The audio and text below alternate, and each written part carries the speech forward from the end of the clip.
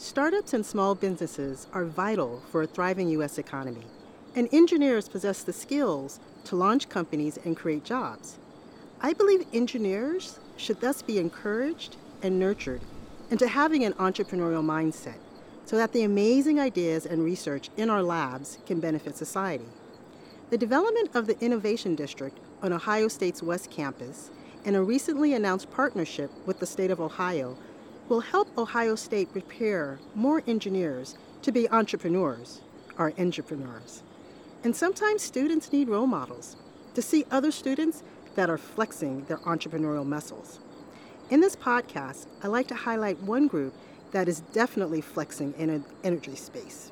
Yes, energy, the kind that powers your cell phones, your electric cars, and yes, even football tailgates.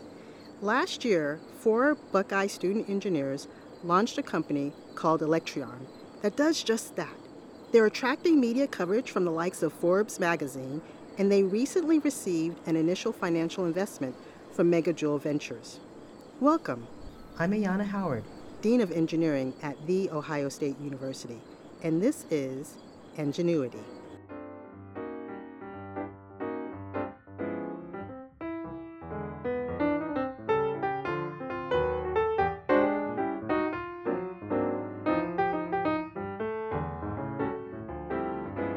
Due to COVID precautions, and because it's such a lovely, gorgeous fall day in Columbus, we're recording this episode in Knowlton Hall's rooftop garden.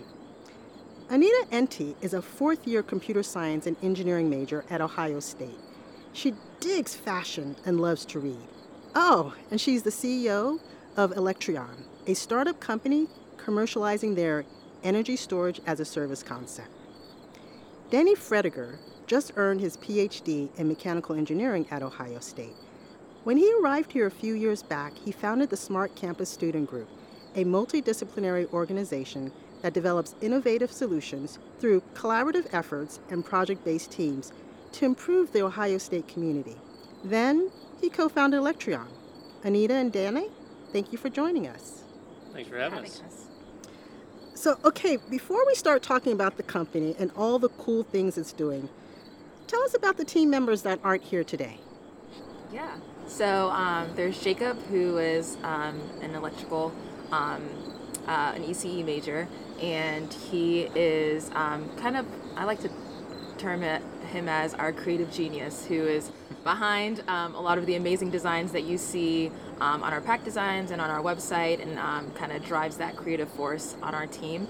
And then we have Caleb as well, who is heavy on the creative side as well, and then also on the operation side of things as well too, in terms of how we transport the packs and how we're dispersing them at our locations. And they're both musicians as well too, so that's a really great feature about them. Caleb plays the drums and Jacob plays the piano. Okay, so you use engineers and creativity like multiple times, just so that you know, engineers are creative. Yeah. Yeah. So how did you guys meet? Like, how did this come about? So I can talk about how we kind of first met. So actually, as part of Smart Campus, we're kind of based out of the Center for Automotive Research here at Ohio State, and one of the things that we typically do is we go around to different different events around Columbus. And so actually, I was up working a table at the Chase Mobility Week at I think was it up in Polaris? Yeah. Polaris, yeah. And just happened to be sitting there at the table. Anita was interning there at the time, and she came over and asked, what the heck are you guys doing here, and what do you do at Ohio State? And so we told her, and she was, just eager to come see CAR and everything that it has to offer. And so as I was taken around on tour, started, explaining Smart Campus and what we do, and really from there, the rest they say is history. She just jumped right in, was a super active member right out of the gate, brought in Jacob and Caleb with her, and the four of us kind of really meshed and hit it off, and it's just been a great kind of team chemistry, I think, ever since then. Okay, so it sounds like this connection was pretty random. Yeah. And so if you think about it, though, this is how it started. Like, this is the company's start and how it was envisioned. And so, I mean, tell me a little bit about how did you even start a portable power company? I mean, I'm, eating lunch and, things about, energy. I just need more portable power. Just doesn't come to mind.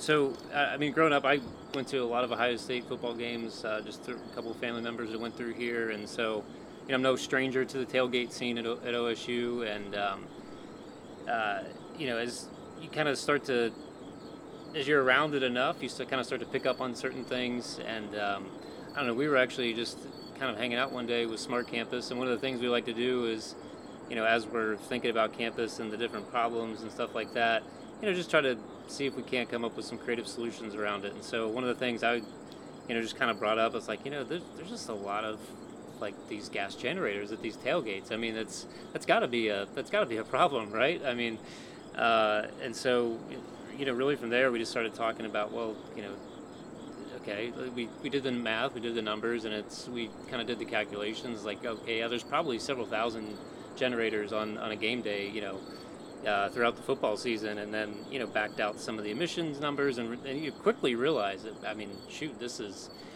a pretty big environmental problem. So again, then we started getting into the solution phase of it, and started kicking around ideas, and came up with the idea of, well, can we swap these out for battery packs? Can we entice people to do that? And we saw the cost is probably a bit of an issue. So then it was like, okay, well, how do we overcome that hurdle? And so, well, what if we did it as a service and started to rent it out? And that's, I think, really the idea. That's how it was kind of just kind of came about. And you can talk about the sustainability grant and all that. Yeah.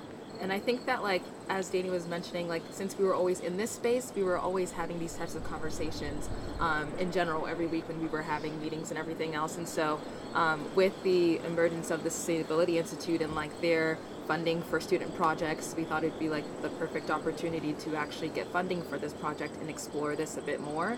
And just kind of just talking to more people at tailgates and really seeing, is this is a problem that we've identified, but how big of a problem is it to the actual tailgaters, you would say.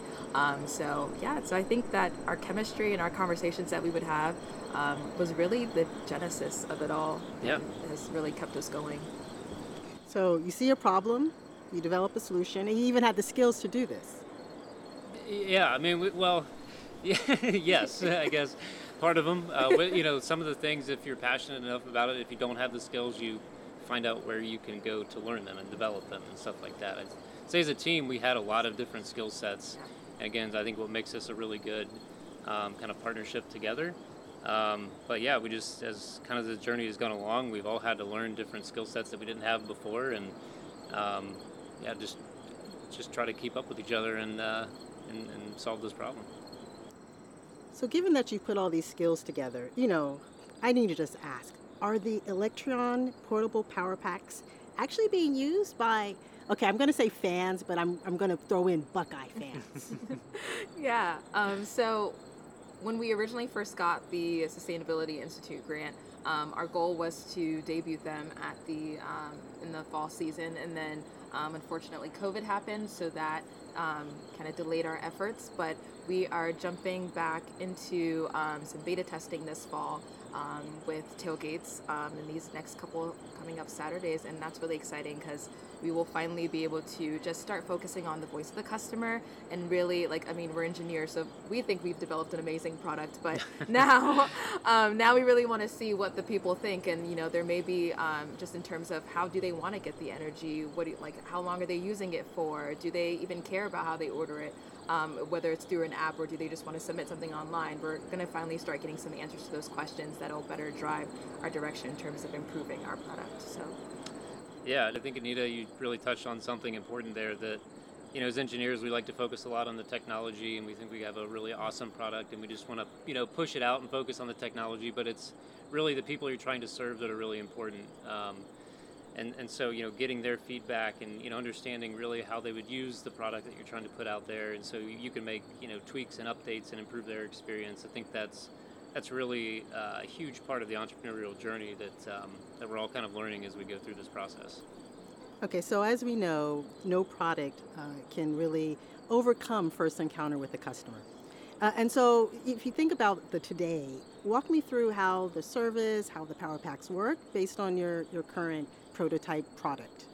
One of the biggest things that we've been trying to focus on is the experience or the journey that we kind of take the person or the Buckeye fan that's ordering this pack, and that's okay, their first encounter of Electreon, and that's going to be how they're inquiring about their service or how they're ordering the service. So that's with them starting off by telling us, okay, when they need the power and what exactly they're going to be powering, so the when, what, and where, and then how we are delivering those packs and trying to deliver them in a sustainable manner as well too. So we've explored the e-bikes and having like a location on campus where we would disperse the packs from there, and then delivering those packs, and then how the user would then be able to turn them on through the app, or we could just switch it on as well in terms of like an MVP model, and then as well as us collecting the packs or picking up the packs after their use. So as I was mentioning earlier, like the experience or the journey that we want people to have is, especially when it comes to clean energy, we want their encounter to be positive, and we want to encourage them to use it or increase the adoption rate of clean energy as well too. So we're trying to be very intentional with how we're going to be delivering these and how we're engaging with them, because that all plays into their experience and how well they actually are going to, enjoy the service and continue using it possibly as well too. No, it's not too much to add on my end, but from the battery perspective, we actually develop our own like battery monitoring systems, and so we do that, and then we have a kind of some cloud connectivity component to these battery packs. So as Nita mentioned, there's an app, and the people, the customers that are using the generator, the electric generator can basically see in real time their energy usage, the state of charge that's remaining, and all that kind of good stuff. And then also from our end, that we can monitor how they're using it and learn how people are using it and all that kind of stuff. Not only from improving our product, but also from a safety perspective too. It looks like somebody's using it in a way that they shouldn't or something like that. We can turn it off or cut power to it and all that kind of stuff. Just to be kind of monitoring and watching and really learning and understanding how people interact and engage with it.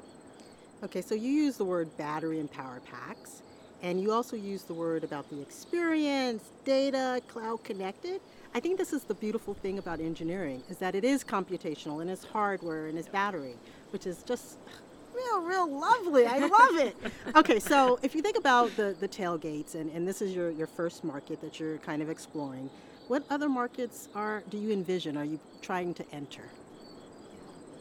I think that in terms of other markets, I think that the great part about Electreon is that in terms of like energy storage, there's a lot, in terms of like grid storage that's, happening all around the world, but we're very focused on the smaller scale.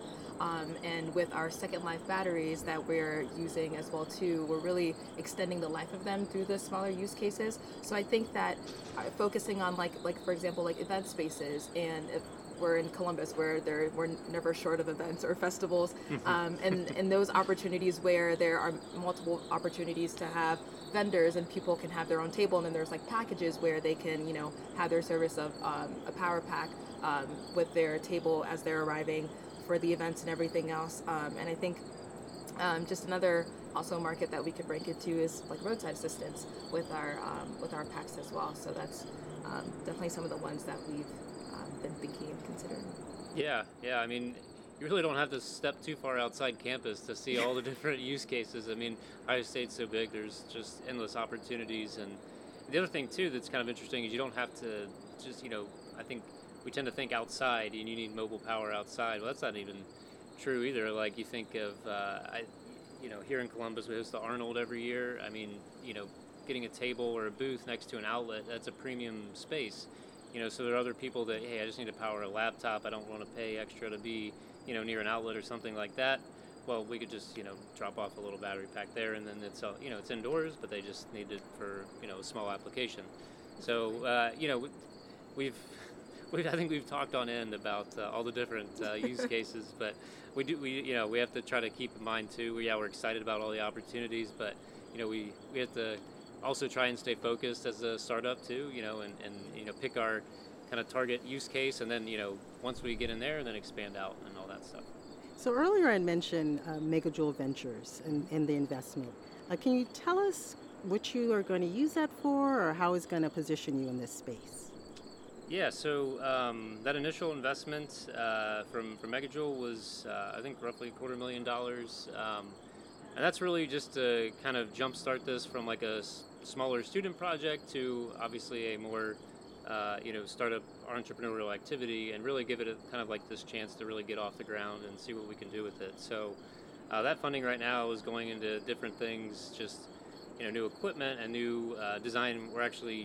And we have a new case for our battery packs being 3D printed right now. Again, we're trying to be through every part of the process be as sustainable as possible, and so with the additive manufacturing piece of that, you can save a lot on the materials side by doing a 3D print. Obviously, there are some interesting challenges with that when you talk about being rough, durable and waterproof. But we've actually working with our 3D printing vendor to come up with some pretty creative solutions around that as well to make it actually a waterproof kind of 3D printed case. Pretty cool stuff on that end. But it's really just to give us the flexibility and freedom to explore the different ideas that we have. And as India's been talking about, as we learn from the customer, there's things we probably haven't even thought of yet. And it's nice to, every idea kind of needs, some funding to back it, so you can explore those opportunities, and that's really what it's kind of designed to do. Beautiful. So as you might know, I'm an entrepreneur too.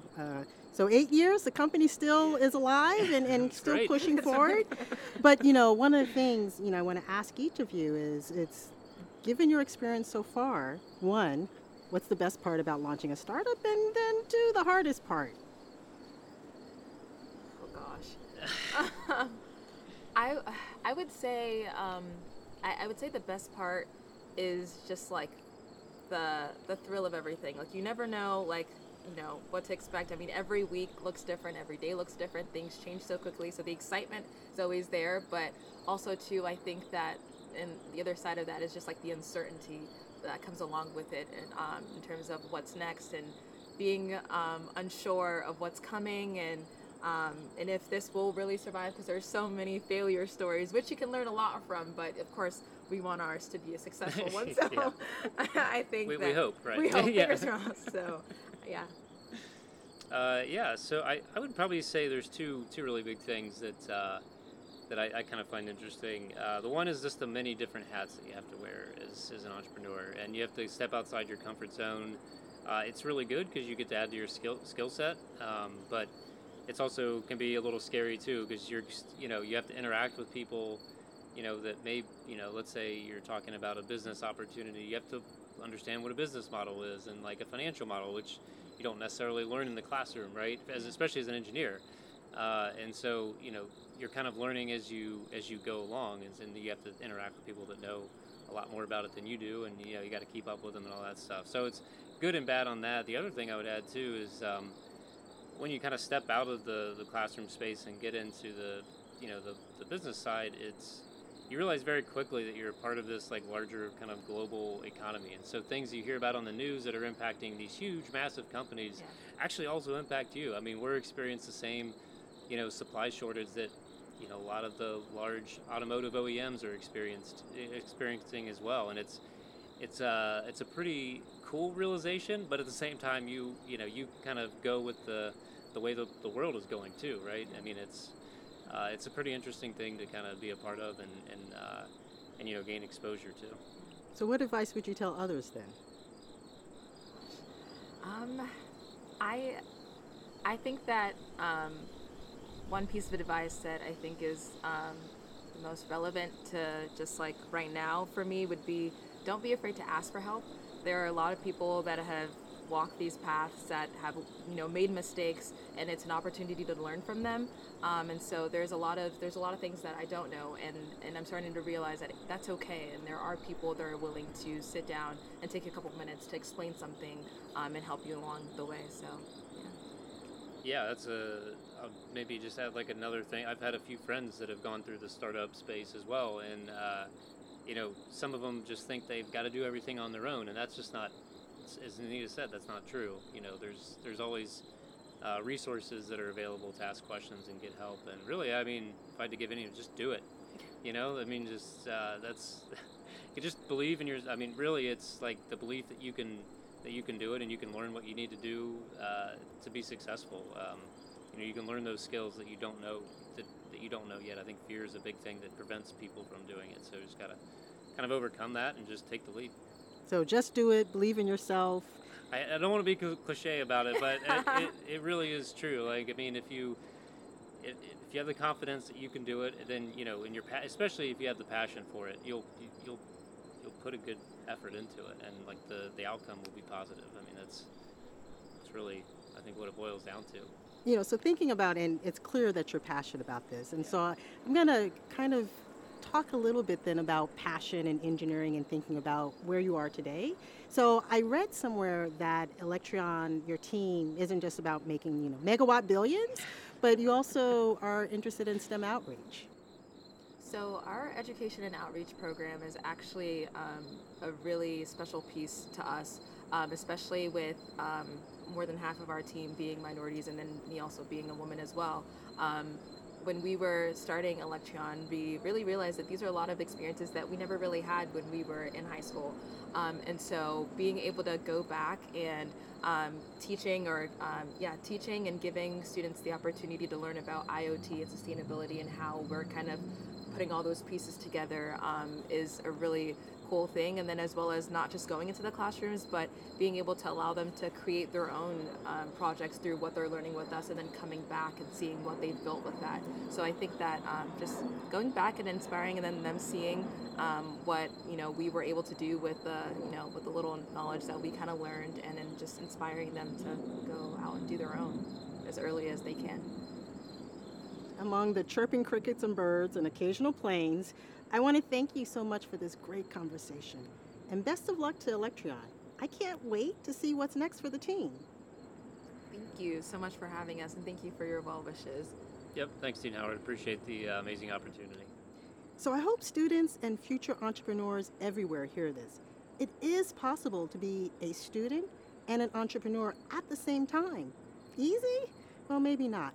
But it sure sounds like Anita, Danny, Jacob, and Caleb are enjoying the journey and are excited about the future. And I am reaffirming our commitment to build a nurturing environment for establishing an entrepreneurial mindset. If you like what you heard and are interested in learning more or suggesting topics, be sure to connect with us on Twitter or Facebook at OSU Engineering. Thanks for listening.